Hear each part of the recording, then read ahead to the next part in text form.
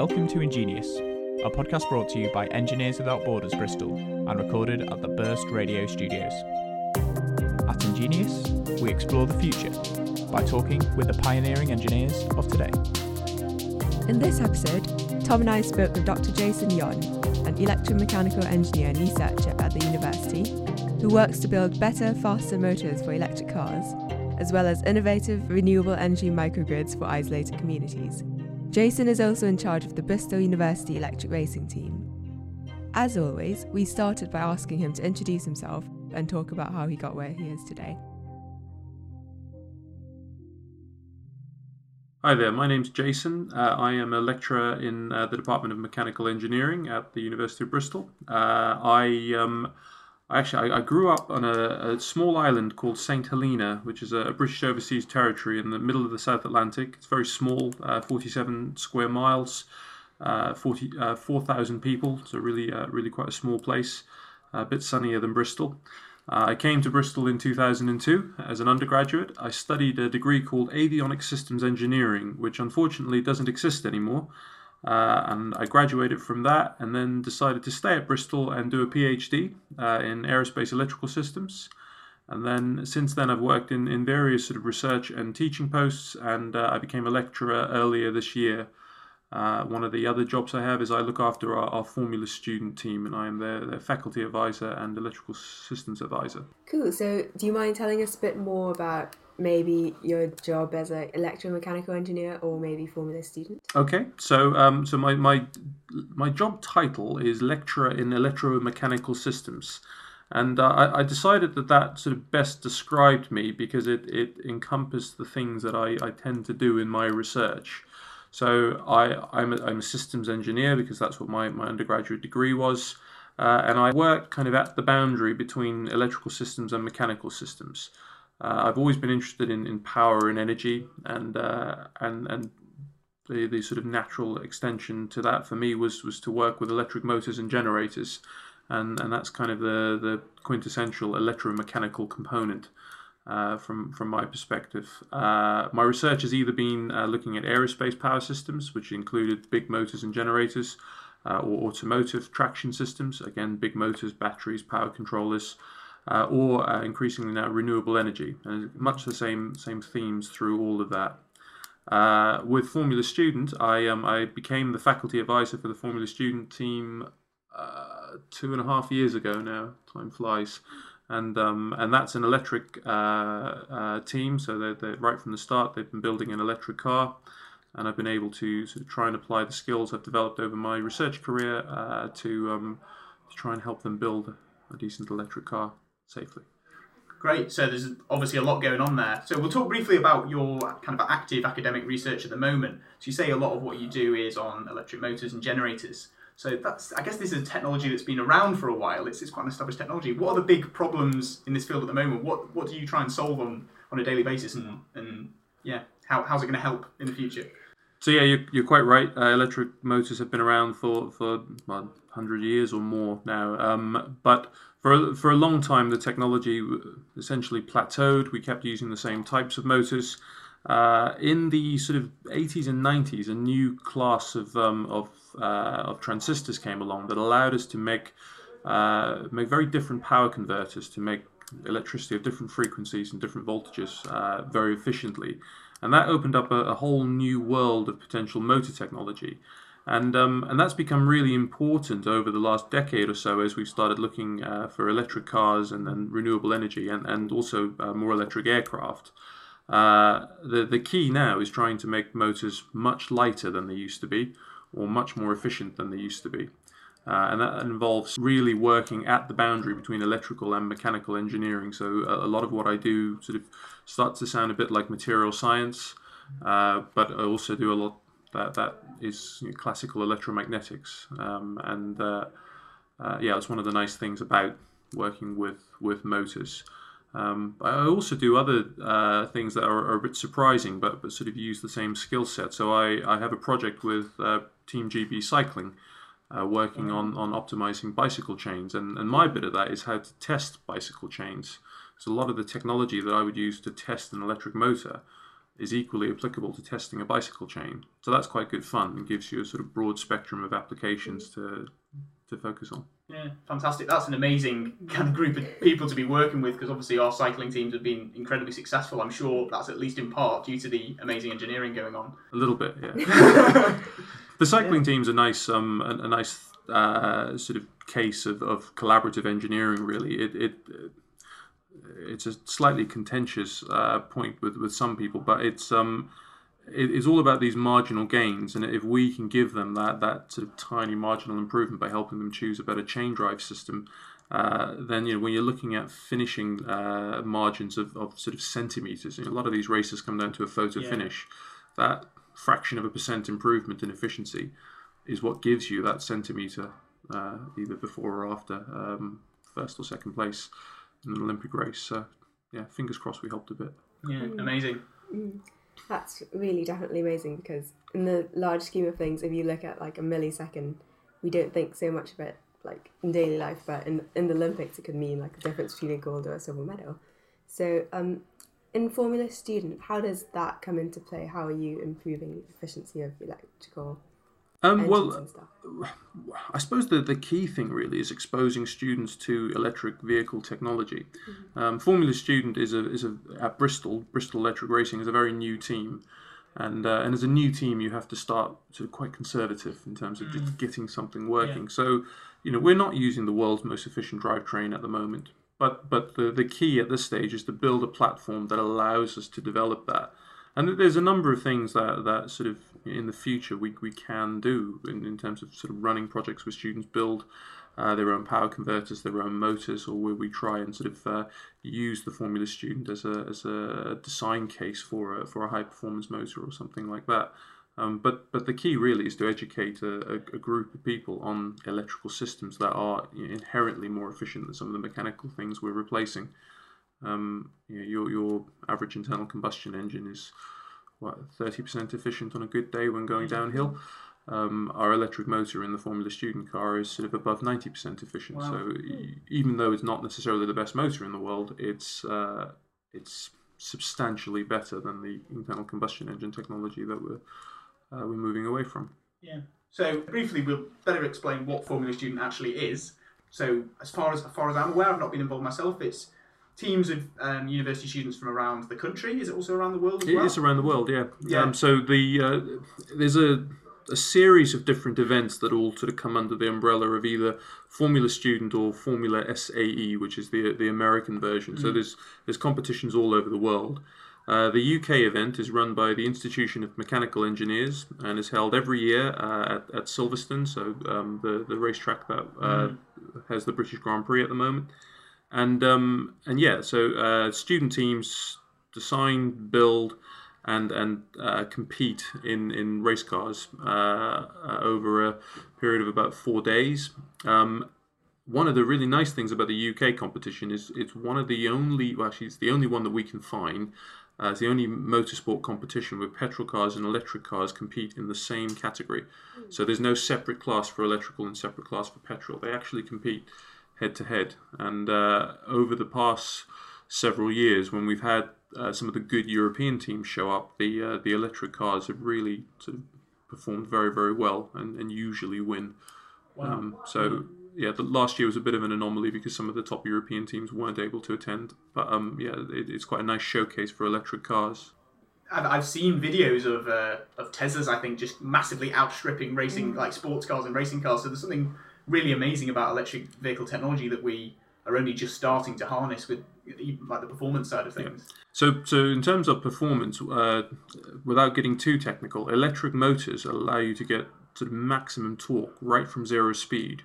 Whereas if you imagine if you were in a car, you have to do a racing start where you get your revs really, really high and you drop the clutch and your wheel spin. It's all quite aggressive and sort of not particularly not a particularly efficient process again. With an electric motor, it will give you as much torque as you ask for, right from zero speed up to its wherever that limit is, and so you can get really, really impressive performance out of an electric car. The challenge for electric cars at the moment is still range. And that comes down to just how much energy you can get into a given mass of batteries compared to how much energy you can get into a given mass of petrol. And to put some numbers to it, petrol has a specific energy, so energy per unit mass of sort of 39 megajoules per kilogram, whereas batteries are less than 1 megajoule per kilogram. So you really need to use that 1 megajoule per kilogram very, very effectively if you're going to compete with petrol as an energy storage medium, which has got so much more energy for each kilo.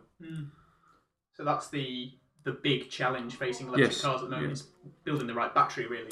It's building the right battery, but also making the most of every joule that you've got on board, and also sort of working to try and make the whole car a more effective system. So some of the car companies are focusing on making electric cars effective by trying to just make the car a lot lighter. And if you do that, then you're wasting less energy accelerating and decelerating and things like that. So it's a bit of a sort of coupled approach. The chemists are working on trying to make better battery technology, and there's some interesting stuff around the corner there. But from my point of view as an electrical engineer or an electromechanical engineer, I want to make the drivetrain as efficient as possible. I want to lose as little energy as I possibly can between those battery terminals and the road. In terms of the batteries, aren't there difficulties in disposing of them once they're sort of finished? There are. I mean, so cars generally require batteries that are essentially in tip-top condition. But there are things that they are still perfectly useful for when they've lost that very top end of their performance. I know that people are looking at life cycle plans for batteries. So you might have a battery that you use in a car for a while, and then when it's kind of not performing very well there, you take it and you put it into an energy storage system in your home, where it doesn't matter if it's a bit bigger than it would be in a car. So there are ways to sort of extend the life of batteries. So I guess going back to the Bristol Electric Racing and Formula Student in general, why would you say it's a great idea to get involved in this sort of thing? I know, Jade, you actually are involved in the electric racing team this year. What can students gain from this kind of practical project that you wouldn't necessarily get just from your regular degree studies? But you've answered it really practical. There isn't really anything else that's kind of quite so big in terms of a practical project. It's full scale. You are building a full-size race car.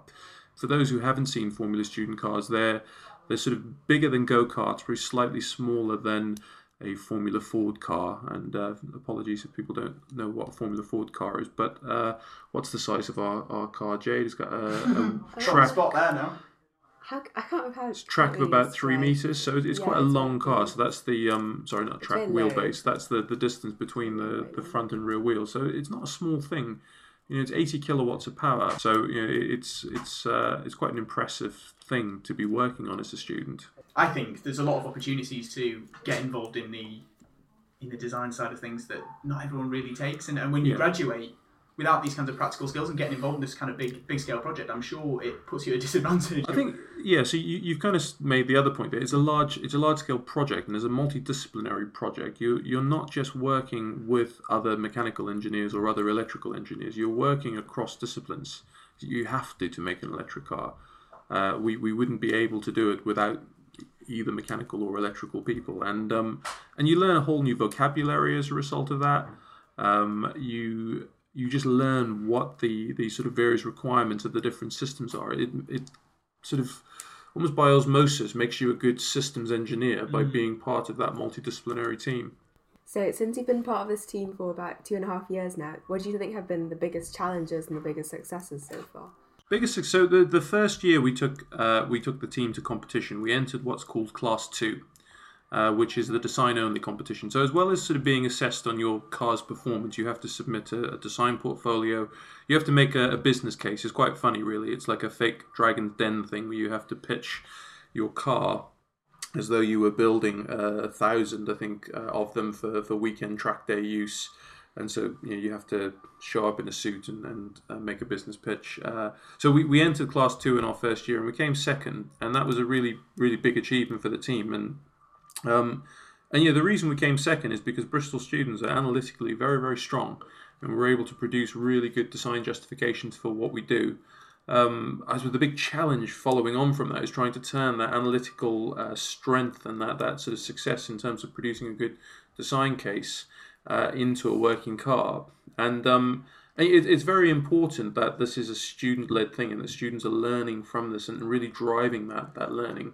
It's not the difference between Formula Student, at least the way we've implemented it at Bristol, and a lot of the rest of the material that students are taught, is it's very much self-directed. It's get in there, do the work, find the problem, find solutions to the problem, with appropriate support, and you learn so much more by going through that process. But I guess in answer, the biggest challenge has also been the thing that really is the key benefit of Formula Student is trying to figure out how to match analytical capability to practical outcomes. Would you say that's perhaps a weakness of the Bristol Student? We're great technically, but maybe not super practical? Or? I wouldn't use the word weakness. I mean, it's what we focus on. We're very strong with engineering science. It's not really. I don't think describing it as weakness is correct. I think it's just something that to be a successful Formula Student team, we need to add that in as well. What else would you say over the next maybe 5, 10, 15 years even, we really need to work on? And as an electromechanical engineer, the problems you need to solve to make electric vehicles totally ubiquitous? So I think one of the other big challenges is going to be around just supplying that energy and sort of what challenges and what opportunities does having that number of cars connected to the national grid, what does that bring? We don't currently have the capacity in the grid to provide all of the energy that we currently use for transport electrically. So the grid is going to have to grow as a result of that. And I think when sort of we're thinking about renewable energy research, there is very much a parallel stream of thought that goes along thinking about electric cars and what implications and what potential benefits. So one of the potential benefits is you've got this storage that's attached to your grid. In fault conditions where you've got something that's gone wrong nearby or whatever, that storage can be used to help to supplement the grid. Now there are certainly people who say, well, that's a very bad thing to do to a car battery. I mean, we were talking earlier about how you want car batteries to be in tip-top condition. If you start pulling energy in and out of them to support the national grid, then you're going to reduce the lifetime of that battery. But there is a balance to be struck there, and I think there'll be sort of competing thoughts. There's a field called vehicle to grid energy storage, and so that's really quite interesting. But yeah, how do we supply the energy, and what opportunities does having all of that energy storage attached to households bring? Of course, there's the infrastructure challenge there as well. Most of us park our cars on the street, so that's going to be interesting. What charging infrastructure are we actually looking at? Not so much my field, but something that is certainly going to be a big change over the next couple of decades. So it's very clear that power generation is going to be a huge problem for the future. So we've read that you've been quite interested in microgrids. So would you mind telling us a bit more about your research in that? I can tell you what I know about microgrids. So I'm not going to steal my colleague's thunder here. I work with a chap called Sam Williamson, and he's been studying microgrids since his PhD. Possibly before, and I've been working with him on a sort of a renewable energy network, for want of a better word, where we're trying to look at various projects and various things that we can do around renewable energy, and microgrids is a key one. So essentially, the point of a microgrid is that it moves us away from this massive infrastructure system that we've got, say, in the UK or Western Europe at the moment, where you've got these huge power lines that span up and down the country. The focus is much more on small networks, so local generation, local usage. Essentially, at a very basic level, if you can generate your energy as close as possible to where you want to use your energy and in an appropriate form, an appropriate shape, whether it be AC, DC, or high voltage, low voltage, you have much lower transmission losses. You don't waste energy just moving it from one place to the other. You also have more redundancy. So if you have a source that goes out, it's only a small source, so it's unlikely to have a huge impact on the whole grid. The challenge is having all of these small sources requires a lot of sort of novel control to try and keep everything balanced and keep everything stable. We're used to electricity just being on all the time, sort of always having this stable frequency, stable voltage, and it's very sort of difficult to imagine that as a society we'd expect or accept anything less. So that's the really interesting thing with microgrids. Plenty of potential benefits, but lots of research challenges to try and make them work. One of the interesting aspects of our project or our group of projects is we are working with South African universities on this, and it's quite interesting really, because Africa does not have this sort of massive continental grid. So sub-Saharan Africa has a very, very low electrification rate. I can't remember the numbers off the top of my head, but they are unlikely to install a national grid like the sort that we have in Europe. It just doesn't make sense. So what they're going to probably do is start looking at microgrid technology at a much faster rate than we will in the Western world or in the UK. In much the same way that they adopted mobile phone technology without going via landlines. Yeah, it didn't make sense. Yeah, exactly. Leapfrogging, exactly. So working with South African universities, and this is really quite interesting because they're going to very much be at the cutting edge. So we can't really afford not to watch what Africa is doing around renewable energy at the moment. And we're also looking at what happens in small islands. Islands are challenging because islands inherently don't have this huge national grid.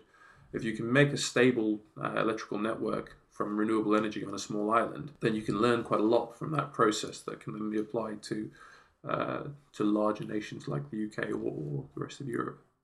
I think I've read that you're planning on working on a project in that very area yourself. Could you talk about what your aim is here? And yes, I can. Yes, so we are working on St. Helena, which is where I grew up, and they recently had an international conference, first international conference on the island ever, which was made possible by the fact that they now have an airport, which they didn't have when I was a child, and yeah, we're going to. So they have an ambitious target to go 100% renewable by 2022, and what we're going to do is we're basically going to watch and learn from that process. We're going to try and study the grid before, sort of see what the particular challenges and characteristics of the grid are on the island before that.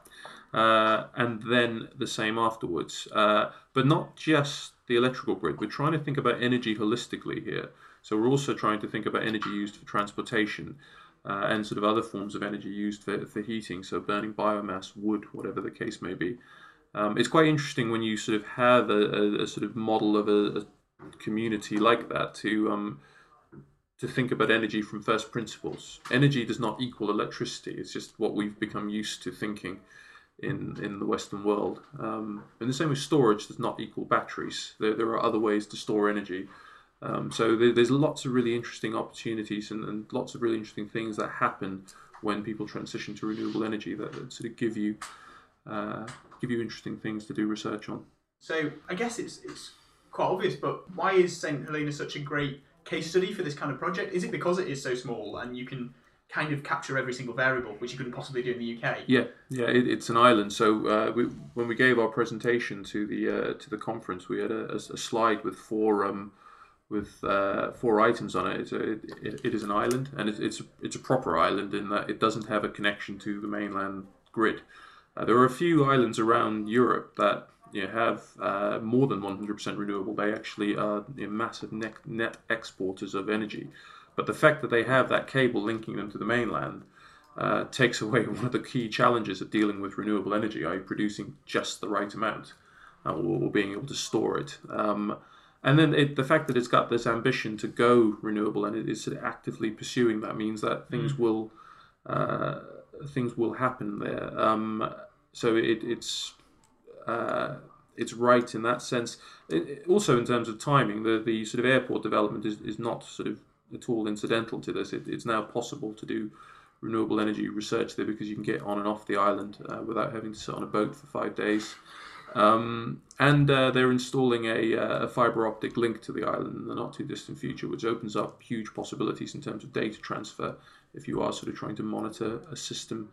And yeah, back to your point, it's the right scale. It's a bounded system, and it's a bounded system that's a size that you can really get a good idea of what's going on. But it's big enough that there are lessons that you can learn from it. You can extrapolate from it. I think there are limits to how much you can extrapolate from, say, a community of 100. But a community of 4,000 is starting to sound like you've got natural stochastic processes, statistical variation in usage and stuff like that. Do you think it's going to be realistically possible, to make the island completely reliant on renewables in 4 years? Yes, it is, and again, the reason it's possible is because it's small. So small. Yeah. So it's very, very likely that this will happen, or at least almost happen to a large enough extent that you can do a really useful case study from it. Mm-hmm. So if we take it back to the UK, would microgrids ever really find an application here, or would other sorts of renewable energy be more suitable? I suspect that the UK will. There's a lot of inertia in systems like our national grid. It would take huge amounts of investment to fundamentally change things, and the UK does have some sort of fairly good resources like offshore wind that sort of are increasingly being used to support the national grid. I think with all renewable energy sources, though, they're not without cost. There's all sorts of debates that happen around here. There is visual impact of renewable energy sources. There is environmental impact. Wind turbines do affect birds, and solar panels do block out the light on everything that's below that. Ultimately, the challenge is to try and trade these off and find the best overall balance for our energy system. But yeah, in terms of microgrids, possibly in rural areas, you'd see sort of small-scale systems starting up and then trying to sort of link up and eventually link to the national grid. But microgrids doesn't preclude having a national grid, so you can have sort of energy transfer via the larger grid. So, and we'll see. I think there's just possibly a bit less pressure, or a bit less necessity for it here at the moment, which is again why I think watching Africa is going to be really quite interesting, because they need electrification, and it's a very sensible way for them to achieve electrification. It sounds like, in a way, that the future of energy is just significantly more complex than the present or the past. The past is big coal-fired power plants all distributed out in one direction, but the future will require a lot more science. The future is hugely more complex, which is again why sort of these things like motors and generators all of a sudden are back in vogue in terms of research areas, because we're having to think about them much more carefully and think about sort of slightly different topologies or slightly different technologies to achieve this sort of complex system. And the same applies for aircraft, the same applies for cars. So we've talked about how the future might look in the UK and in smaller, currently developing countries as well. So are you confident that we'll be able to make the changes that we need to make, really, for the sake of the climate and for the sake of international development as well? Are you confident that we as engineers can implement all this complex stuff? That is a big question. I don't know. I really don't know. I mean, it's a very difficult question to answer. I guess what I meant to do is say, yes, I am, and sort of try and rouse some sort of enthusiasm from people who are thinking, oh, is this worth it? Regardless of which angle you come at this from, renewable energy, electric cars, they are all worthwhile pursuits. I hope so. Let's answer it that way. I hope that we have what it takes, I guess, to make it happen. I do think, though, that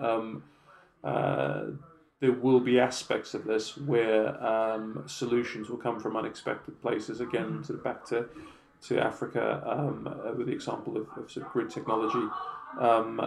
Again, islands present a very interesting sort of use case for electric cars, because again, they're relatively bounded systems. You don't have this range anxiety problem. And I think other technologies will start to kind of interplay with energy. When we were sort of having a chat prior to recording, we were talking about driverless cars. Not my field at all, but driverless cars all of a sudden open up the possibility of sort of better management of that energy storage problem within cars, and also cars operating more efficiently, because you're not relying on a human to decide how much throttle pedal to use. Humans are very bad at driving efficiently, whereas machines are much better at it. So I think a lot of technology will come together.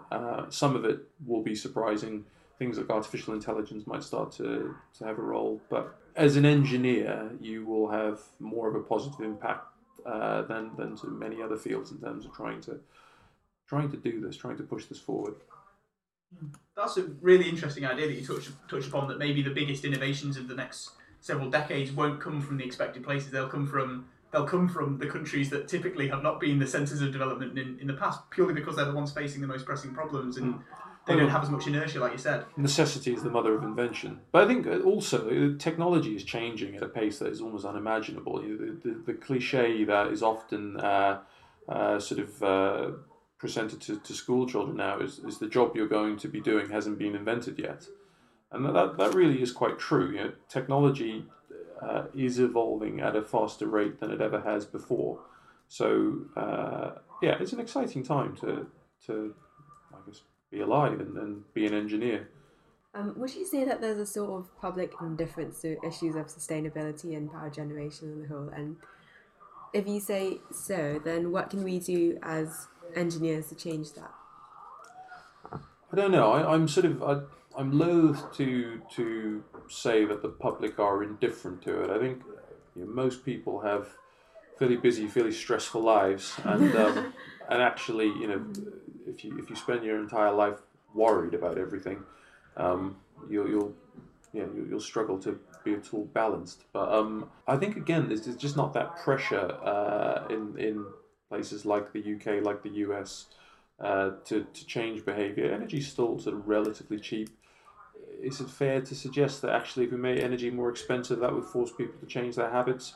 In terms of the economics or those mechanisms, yes, it probably would. But again, I'm not sure that kind of negative pressure is necessarily the right way to go. Making people more aware of things. I think education, getting more kids involved in engineering, teaching sort of kids in school about these sorts of emerging technologies, but also sort of making the technology relevant and fun as well, without necessarily just making it about, I suppose, a moral or ethical question. I personally come at this because I find the technology really quite interesting, and the fact that I'm doing some good by getting more electric cars on the road is brilliant. But people are motivated by different things, and I think trying to make sure that you sort of tell people actually the technology is really good fun and really exciting. I think your point at the beginning about the performance benefits of electric cars as well, that's quite interesting. Electric cars weren't originally sold to us as being able to accelerate faster than a petrol car. It was Elon Musk who brought that along. Yeah. The net result is a lot more electric cars are now on the road, and people now understand that there is a type of car out there that can go fast and can go far. But the rest of the world was kind of, pushing small, very, very efficient, very compact G-Wiz type cars on us. Other small electric cars are available. Bit of a ramble, but in summary, I would suggest we motivate people by getting them interested in the technology, while also sort of trying to stay focused on those big picture goals as a society. Yeah.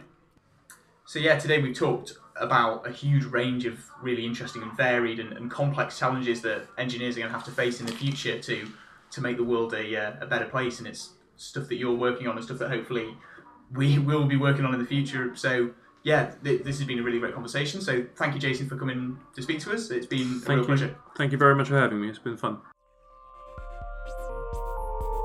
If you enjoyed this week's episode of Ingenious, please subscribe and share the podcast with friends.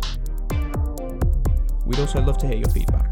To get in touch or to find out more about us and our guests, head to ingeniouspod.org. Music for our episodes is kindly provided by Yemzo Katano. Check him out on SoundCloud.